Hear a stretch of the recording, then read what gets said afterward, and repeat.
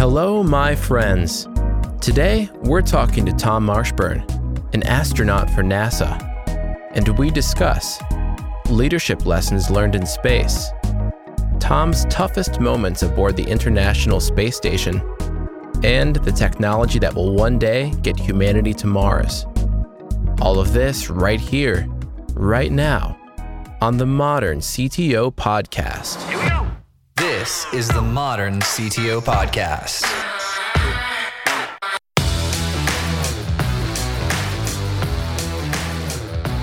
So I was just curious, how did you develop this sort of discipline and this ability to deal with difficult situations? So the role of the astronaut starts when you're selected, and they try to select people who have been through this before. So if I back even before I became an astronaut, I would say it really started, I would say it started in medical school, but because that's very unique stresses. You know, they start you off with getting you around a dead body, you know, in an anatomy lab. That for some people can be really stressful, but the real stress hits when you start taking care of patients. But even before then, there's an academic stress, you know, getting ready with exams, that sort of thing, pretty high pressure stuff. So I think it's exposure, kind of inviting the stressful situation, which you don't have a choice. If you want to go to med school, you're going to take those courses, and in med school, you're going to, be under the gun. For me personally, when I came to a situation where I had to make decisions based on limited information that really had affected outcomes in people's lives, et cetera, again, you do the best, you prepare as best you can, but you just have to expose yourself to it. I don't think there's any way to prep for it other than academically, certainly prep yourself for it, and then rely on that and do the best you can. It was interesting, as an emergency resident, I trained in Ohio, and we had a life flight program. So we were 1 year out of med school. We just finished our internship, and we would be on call to fly in a helicopter, and we could be on that. We could land right in the middle of a car wreck scene where they couldn't extricate people out of the car. It was faster to go by helicopter. So just this, really kind of disaster war zone kind of thing you just suddenly descend into. That was probably the hardest time, I think, for myself and my colleagues to kind of get over. And of course, you come in with a lot of hubris, and the next day it's like, yeah, this happened, no big deal. But you lose a lot of sleep. Extremely challenging time to get through. Then being kind to yourself, knowing you did the best that you can, having people support you that are around you, your colleagues, your attendings, they all know what it's like to start out. There's all the protections they can possibly provide for the patient themselves, but still there's going to be some bad outcomes. It's inevitable. And so making sure your social structure around you can help protect you when the inevitable bad outcome happens. As you've heard it said, that the pathway to success is paved with failures, and accepting that, and you fail as fast as you can because it's going to happen, and then learn from it. So the psychological protection around you when that happens, I think is extremely important. So and being good to yourself to take some time off as needed. Give yourself a break in between times. Still enough pressure on yourself to really learn from the situation as you get ready for the next one. But it's tough. Yeah. Now, I got a lot of my discipline, like in hindsight, I look at it from a couple major events. Well, the first one was my dad was in the Air Force, so he raised us like that. So I got a little bit there. I got hit by a car, had to learn how to walk again when I was like 12. Wow. And so that was like a really difficult moment. Sure. And then, I got to hold my mom's hand as she passed away. And that was a difficult moment too. So whenever I look at like business things, I'm like, are you kidding me? Somebody not doing a deal or something not going right in the business world. That's nothing compared to this other stuff. Did you have any sort of big moments, or were your parents very disciplined people? Anything in your childhood? I had a gilded childhood, not from a money standpoint, but a very loving, close family. I'm the last of 7, loving parents, wonderful memories, challenging growing up with 6 siblings, but I learned tons from them, and I am who I am today because of them, I would say, maybe even more than my parents.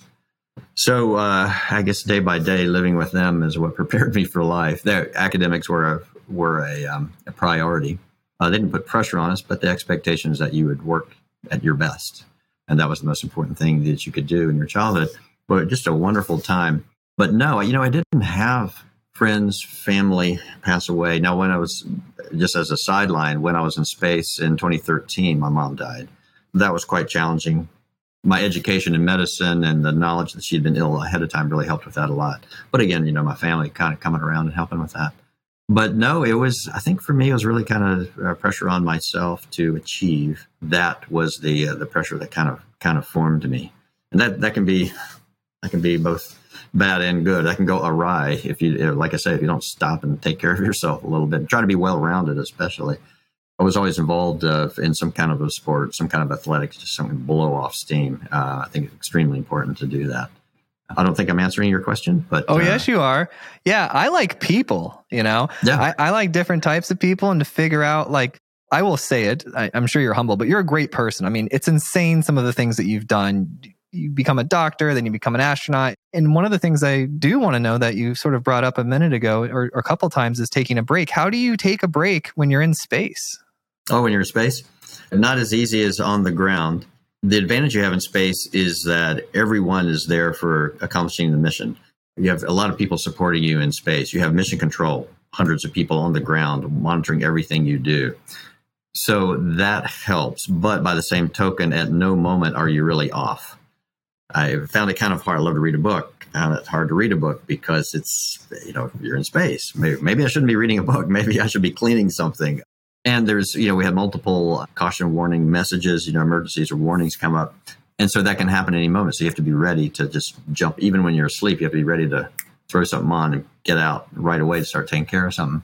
So the real way I find to relax in space, there are some quiet moments. Yes, you can read a book, but it's to talk to my crewmates. This last mission was wonderful. I had the best crew I've ever flown with. All of them were people that were great to just bounce things off of and to kind of open up and say, hey, I don't think this went very well, or I did great with this. And then they come back and help you get through the tough time, or it's, doubles the joy if things have gone well. And it was just a wonderful, wonderful crew to work with. And it's the people. And really the thing you remember the most from a space flight is the people. I tried during a flight. It certainly is wonderful to look out a window. We don't have extended periods of time where we can do that, but you capture every moment you can. And I made it a point to look out the window with one of my crewmates for as long as we could, 30 minutes, 40 minutes, at least once during the mission with each crewmate. And that's what you remember, because they're going, oh, wow, look at that. Oh, I know about this. Really? What's going on over here in this part of the world? Why does it look like that? But mostly just reflecting back on each other, what you're seeing, because it's just so remarkable. And that really doubles your joy. And that was a great way to spend time as well. And you've been up a couple times, right? Yeah, I just finished my third flight. Yeah, 2 long duration. And my first flight was 6 months. And my first flight was 16 days on the shuttle. And that was all to the International Space Station? Right. We were supplying the shuttle on that shuttle flight. Did 3 spacewalks to kind of help build it out. We were one of the last to add something to the space station.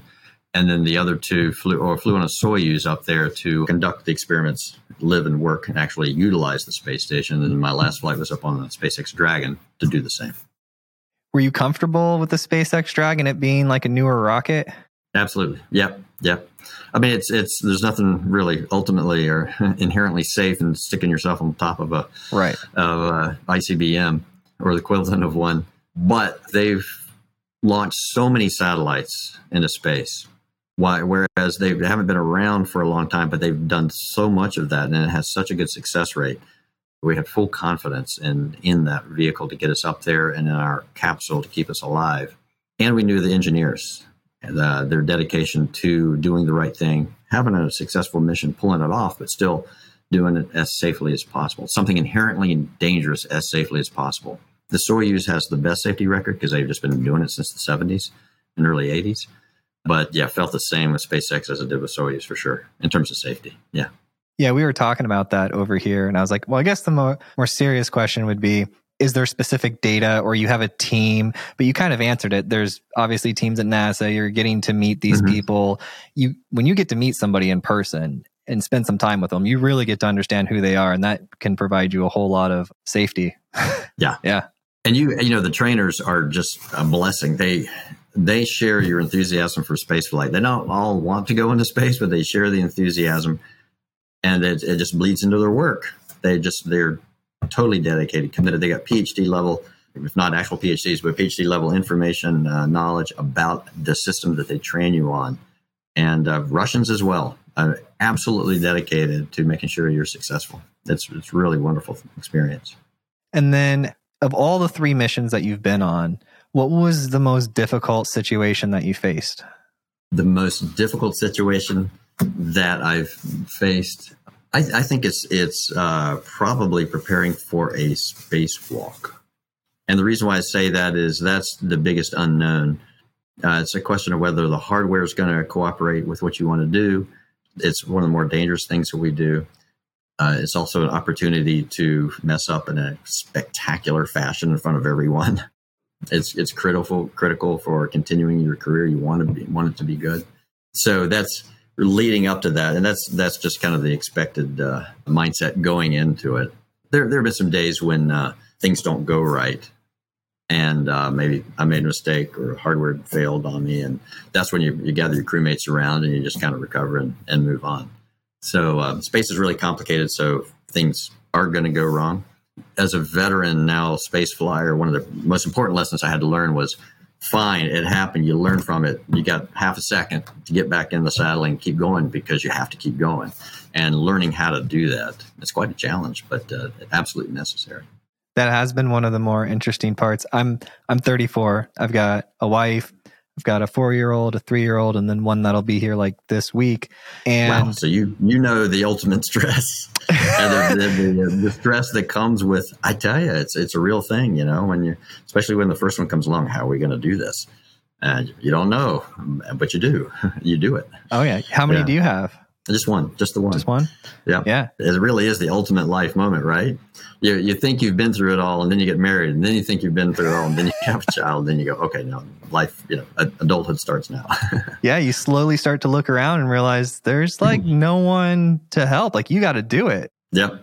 So the ISS, it's going to be retired in like 10 years. And what's going to replace it? Well, the goal is, NASA's goal is to hand it over to commercial entities. That's been the goal for a while, to make use of low Earth orbit in a commercial sense, so NASA can move into more of the exploration, Moon and Mars part of spaceflight. So that would be the goal, and we're taking steps in that direction. We had the first private astronaut mission come up on our and they were up for about I think 16 days it was, while we were on orbit. It was really fascinating having 4 more astronauts on board with this. We had a good time together, worked really hard, learned a lot. But now there's an explosion of other companies. Some will utilize the space station. Some will probably choose not to. They're going to build their own space station. I think that is the ultimate goal. It would be hard to deorbit that thing, but the infrastructure is still strong. There are some things that have to be upgraded, like the solar panels, and the semiconductors on those will wear out over time. You get micrometeoroid hits on the solar array. So that's being upgraded. But overall, when I'm living up there, it's a beautiful space station. It's an incredible capability for science and Earth observations, astronomy. So I really hope that it's successful and it doesn't go away, even in 2030, which is what NASA's plan is for continuing to work and be involved with it. And then many countries contributed to that, right? Oh, yeah. Yeah. Lots of international partners. The continual presence in space of humans from U.S. and Russia has been since the year 2000. We've had Canadian and Japanese, and then we talk about our European partners, which is, multiple European nations. I was up there with a German astronaut. A French one had just come home just prior to my crewmate, Matthias Maurer, arriving from Germany. So we get all kinds of, all countries up there. And who's deciding these experiments that you run? I looked at your list on the press release site of all the different things you were doing. They varied greatly. There wasn't a common theme, at least that I could pick up. Like, who decides what you do up there? Well, NASA and the partner agencies look at all comers. There's a filter there. First of all, there's obviously, might be obvious that there's limitations in power. You can't draw too much power than the station can provide. There's weight, volume considerations. There's safety considerations. Don't want a lot of broken glass floating around, that sort of thing. And for astronauts or people from the ground to be able to run it. So all of that's looked at by boards that evaluate the experiments that are coming in. After that happens, I think the bandwidth is, the capability or the bottleneck of getting that experiment up into space is the launch capability and the astronaut time to perform it. So I'm not aware of any other hierarchy that's used. in order to get things done. There might be some really special interest things like the twin study, Scott and Mark Kelly, a few other things. There are certainly the alpha magnetic spectrometer, which is out there. That was a dedicated shuttle flight to bring that up and attach it to the outside of the space station. So there's a lot of big science things are going on up there. But boy, that's a lot of fun to be surrounded by all of that all the time. How do you get selected for that? To do the science or to be an astronaut? Both, I guess. Mostly the astronaut. Okay, to be an astronaut, I'm not quite sure because I've never been on a selection board. From what I can tell, they need somebody with a technical degree.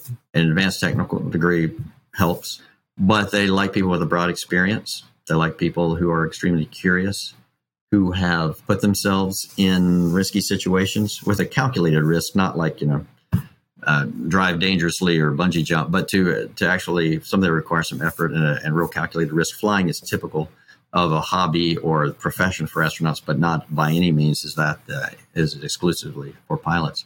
There are a lot of non-pilots that become astronauts. And so when you first apply, you fill out a form. If you were going to work for the post office or the astronaut office, it's the same form. Now, for the astronaut office, they had a quick health form. Did you have any major diseases? Is your eyesight going to pass the limits that they've got? That kind of thing.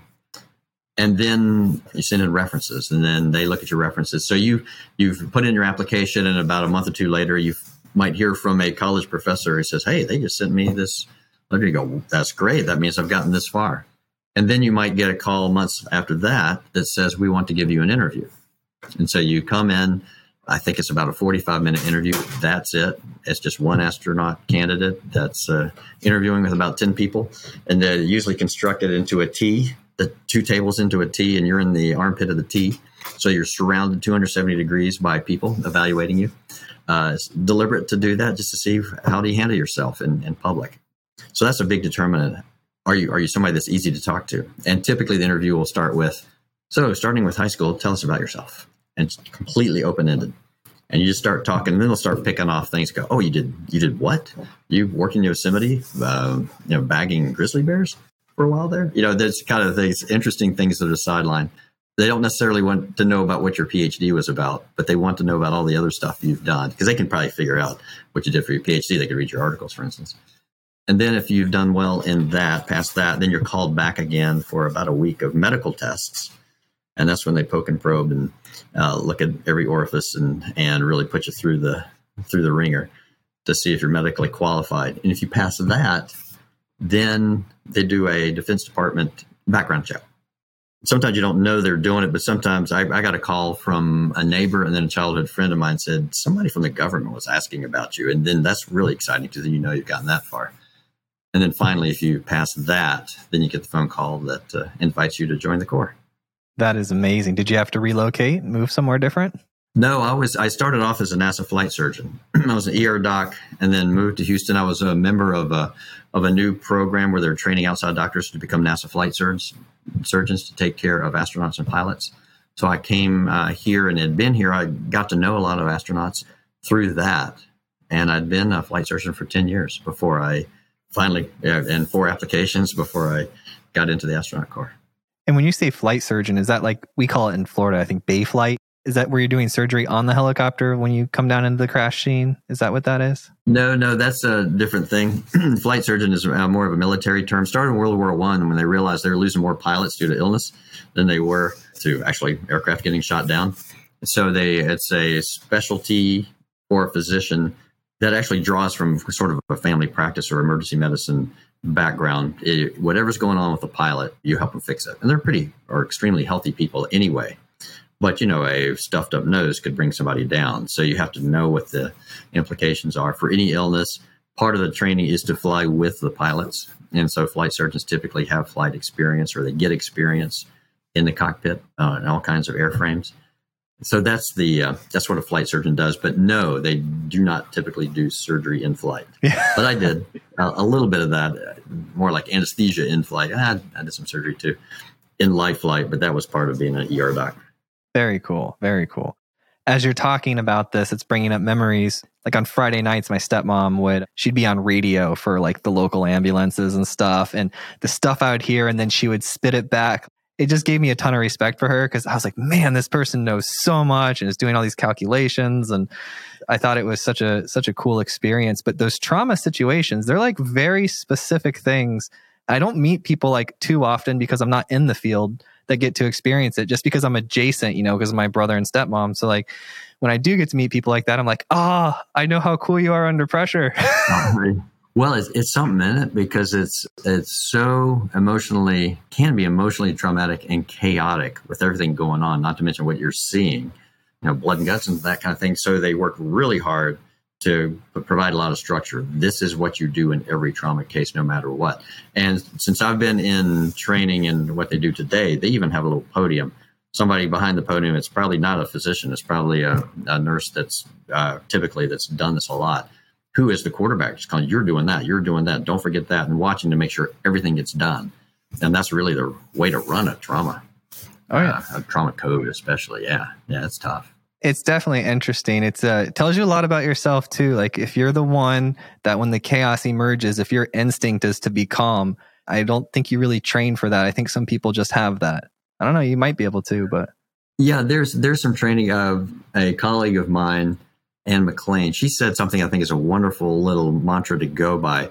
And what I'm referring to is when you do a spacewalk. It's kind of the same thing as a visually chaotic, in the sense that you come out the hatch and then suddenly you're in open space and you're 250 miles above the earth and you've never experienced that. We can't train that at all. You can train a lot of the other aspects of spacewalks, but not that.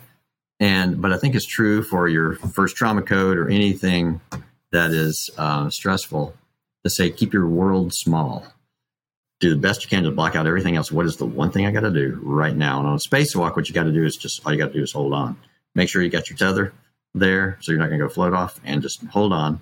That's your job number one. Job number two is maybe start moving around a little bit, and that could take a couple minutes. And then, you just slowly increase, and before you know it, in a few minutes, you're going, okay, now I'm doing the full suite of things I was trained to do out here. It's daunting, so keep your world small starting out. Does it take you several months to get your muscle back after you get back to Earth? We actually, our muscle tone is pretty good when we get back, because we train so hard in flight. Your listeners probably know that we would be like jellyfish if we did not do all of the resistive exercise up there and the cardiovascular exercise that we do. So we spend about 2.5 hours every single day up there exercising. And in order to make sure that doesn't happen, being in zero G causes a lot of atrophy. It's like it's even less exercise than, say, lying in bed in an ICU, because there's no stress on your body at all. There's no gravity pulling on it. So we work out pretty hard. And so when we get back, both flights came back with more lean mass than I had when I left. Some people lose a little lean, but we've been able to keep it up. And that's important, because then our bones stay pretty strong. We might lose a little bone. If we didn't work out, we'd lose a lot of bone. Horrible osteoporosis if you did not do that exercise. But some muscles, like neck muscles, small muscles in the lower back, can get kind of weak. So we've got some specialists on the ground, and I've just come out of a 6-week program of especially stretching and mobility and activation to get kind of everything balanced again, so we can get back to the exercise regimen that we were doing pre-flight. And I would say from a cardiovascular standpoint, it could take 3 months to get back to that point, maybe 2 months. From a strength standpoint, for me, mostly because of stretching and making sure I was limber, that took about 6 to 8 weeks to get back to that. So how do you think about going to Mars, right? Like, as people, what type of considerations do we have for our physical bodies to make it on a trip to Mars? Well, one of the wonders of what we've done so far in the space flight, especially on the space station, is find out we can do that. We need to provide the exercise capability. That's absolutely paramount. And so the biggest challenge is going to be, some would say radiation is going to be a big problem. I got the equivalent of about 3 chest x-rays per day while I was up there. So we're constantly monitored. We have a radiation badge. We are radiation workers. We get more in a mission than terrestrial nuclear reactor workers get in an entire career. So they're watching us very closely to see what happens with that to our bodies. And so far, nothing's really stuck out as being a problem for us. People are thinking about cancer and that sort of thing. And as far as we know, that hasn't happened. But once you get out of the Earth's geomagnetosphere, you're going to be getting a lot more radiation. How much? Still to be determined. What the effect of the body is still to be determined. But that's something to be thinking about. For me, I think I would suggest that the psychological aspects of being with 3, 6, maybe 10 people going to Mars, being cut off from the rest of the Earth, absolutely, because you can't even talk to them real time. The light signal traveling back and forth is going to take too long for us to have a conversation, for anybody like we are right now to have a conversation. So it's really ultimate isolation. And once you get far enough from the Earth, it's a blue dot. You don't have the joy of looking at your home planet anymore. And for a long time, for months, you would just have a blue dot and a red dot, and you're traveling in between them. So all of those psychological benefits of being in low Earth orbit, we're not going to have. So I think that could end up being the biggest challenge. But as far as bone and muscle goes, and as far as we can tell for other medical problems, we've solved a lot of those, or at least have a solution if we haven't solved them. So the technology for blocking radiation while in low Earth orbit, they have some, it's medium good. It's obviously not perfect because you're getting tons of radiation. But like if we were to talk about no technology, like just 100% exposure to radiation that's there. So I guess like full exposure and no exposure was the spectrum, right? Where are we currently at? Like what type of technology is there helping us? The technology is such that you've got to have something kind of massive in the way. And probably the lightest of those massive things is water or polypropylene. I think it's polypropylene, but we do have these bricks that we've lined some of our sleep quarters with. The aluminum shielding goes away to doing that, but some of your heavier ions come in, will scatter and give you neutrons and secondary particles that then hit your body. We've got multiple sensors around the space station, sensors on our body. We're evaluated, the outside environment's being evaluated just to fully understand what the space radiation environment is like. So that's where we are right now. I think what will be interesting, I think the technology and the answer will be getting to Mars, if that's what we're talking about, as fast as possible to reduce the exposure. Having a part of the spacecraft have a lot of water or a slush. If you have a nuclear reactor, maybe you have a slush, so that we can live and work in space in this big cabin, but then if there's a solar flare that's directed right at us, that could maybe kill us right away. We could get inside that safe haven. I may have to spend a week or two in there until it passes. But that's kind of where we're headed with that. I don't know of any other, and that's been the technology for a while. I don't know if we've had any other great advancements from that. Do we currently have any nuclear reactors operating in space? No. Okay. Well, we have the small pellets that continue to make the Martian rovers go, and some of our deep space probes. So yes, those are our pellets that are continuing to keep them warm, keep them operating, but not in any of the spacecraft that we are flying human beings in. Are we using it for thrust at all, or just that warmth? Well, it's just in those probes, and no, that's not being used for thrust. The innovations in thrust, typically we've been using chemical propulsion, but the ion engines have been new, and those are relatively new. I mean, in the last 20 years.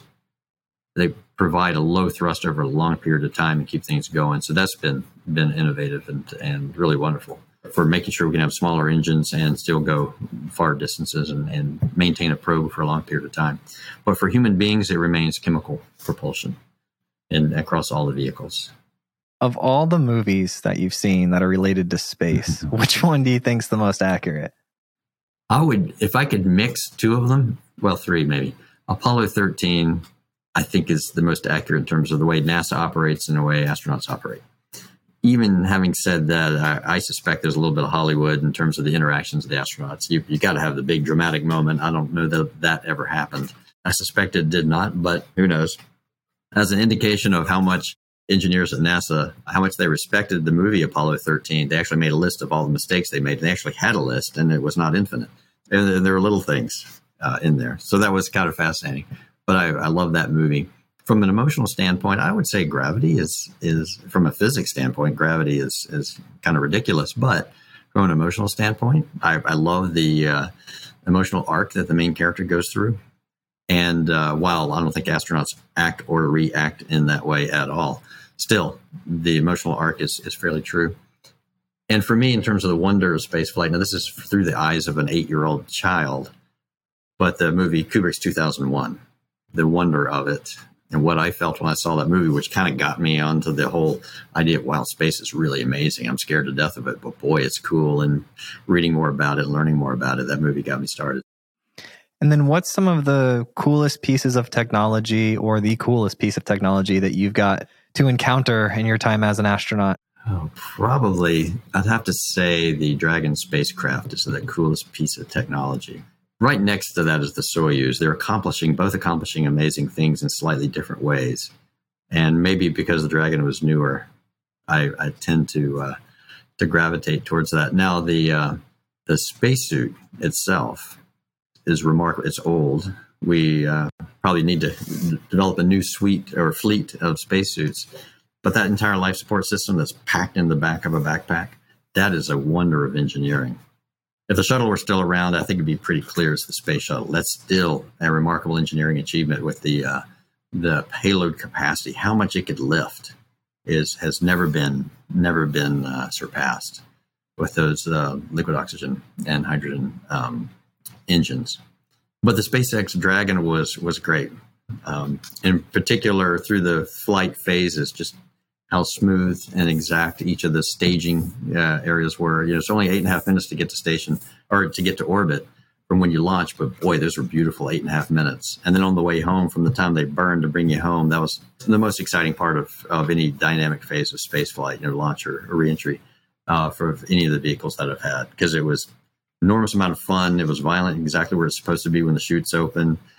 You could hear yourself coming through the atmosphere. You not only see the plasma coming through these big windows. In fact, they could have pretty big windows so you could see what's going on. Is remarkable. This pink glow as you're coming back through the atmosphere, but then the rush of the atmosphere, and you could hear it. You could just hear the screaming sound as you're coming back in, like you're inside of a 747 engine, even, or being encircled by one, as you're still coming down at a high Mach speed through the atmosphere before your drogue chute's open. So the combination of what the Dragon allowed you to experience, but at the same time, the better technology on the inside of the cabin was really, really fantastic. Did Elon come and shake your hand and talk to you guys before you went up? Nope. Did not. I've met him before. He came and talked to the astronaut office. I think he did meet the first crew, maybe another crew, the first crew to fly in the Dragon. But busy guy. Oh, yeah. Yeah. I like his design stuff. I think across all his brands, one of the things I'm the biggest fan of is design. Things usually look pretty cool coming out of there. That's why I saw some like mock-ups for a future space suit or something of that nature. And I was like, that looks cool. Yeah. Their spacesuits were cool. As far as like small portable electronics that you're using, what I'm getting at is I got to have on Douglas Terrier a few years ago, who was at the time the CTO of the Chief Technical Officer of NASA. And he shared with me that several of our inventions have come from trying to achieve greater competency in space, right? Like power tools and some other things. And right. So since then, I haven't talked to anyone else from NASA. I was just curious, like any interesting tools that you're using that are small electronics inside of the space station? NASA has gone back to, I think you're right, it gave to the industry the acceleration and leap into the future, really, when it came to miniaturization. And so NASA uses some of those products back up on the space station again. So nothing specifically derived by NASA for that. I can't help but just mention some of the other things that have come out of the space program, since you mentioned it anyway. CT scans. That mathematics behind that came from the lunar mapping, radar mapping from the lunar module. AEDs, by the way, rechargeable batteries. That started with NASA. NASA needed those. But up on the space station, we've been doing some virtual reality work up there, some holographic work, trying to expand our ability to not have to rely on mission control, for AI to actually teach us while we're looking through a lens or maybe even a screen, while something is projected on the screen or on our retinas, to help us do a lot of procedures. It's fairly complex. You have smart, curious people, but you don't have nearly enough time to train them to do everything they've got to do. So you've got to provide the right kind of procedure at the right time and in the right way to make them effective and pulling off some pretty aggressive and audacious experiments. So that kind of technology I find very fascinating, an enormous amount of fun to work with. Still in its nascent stages, but still exciting. We had a couple of free-floating AIs with us, one from the European Space Agency, one from MIT. And so these free-floating modules that are just kind of They're using fans or little CO2 cartridges to move around and ultimately to be able to just float behind you and shine a light or a camera on your work, answer questions, go find something for you, provide a tool or something like that. That, again, is in its beginning stages, but that's a lot of fun to work with those as well.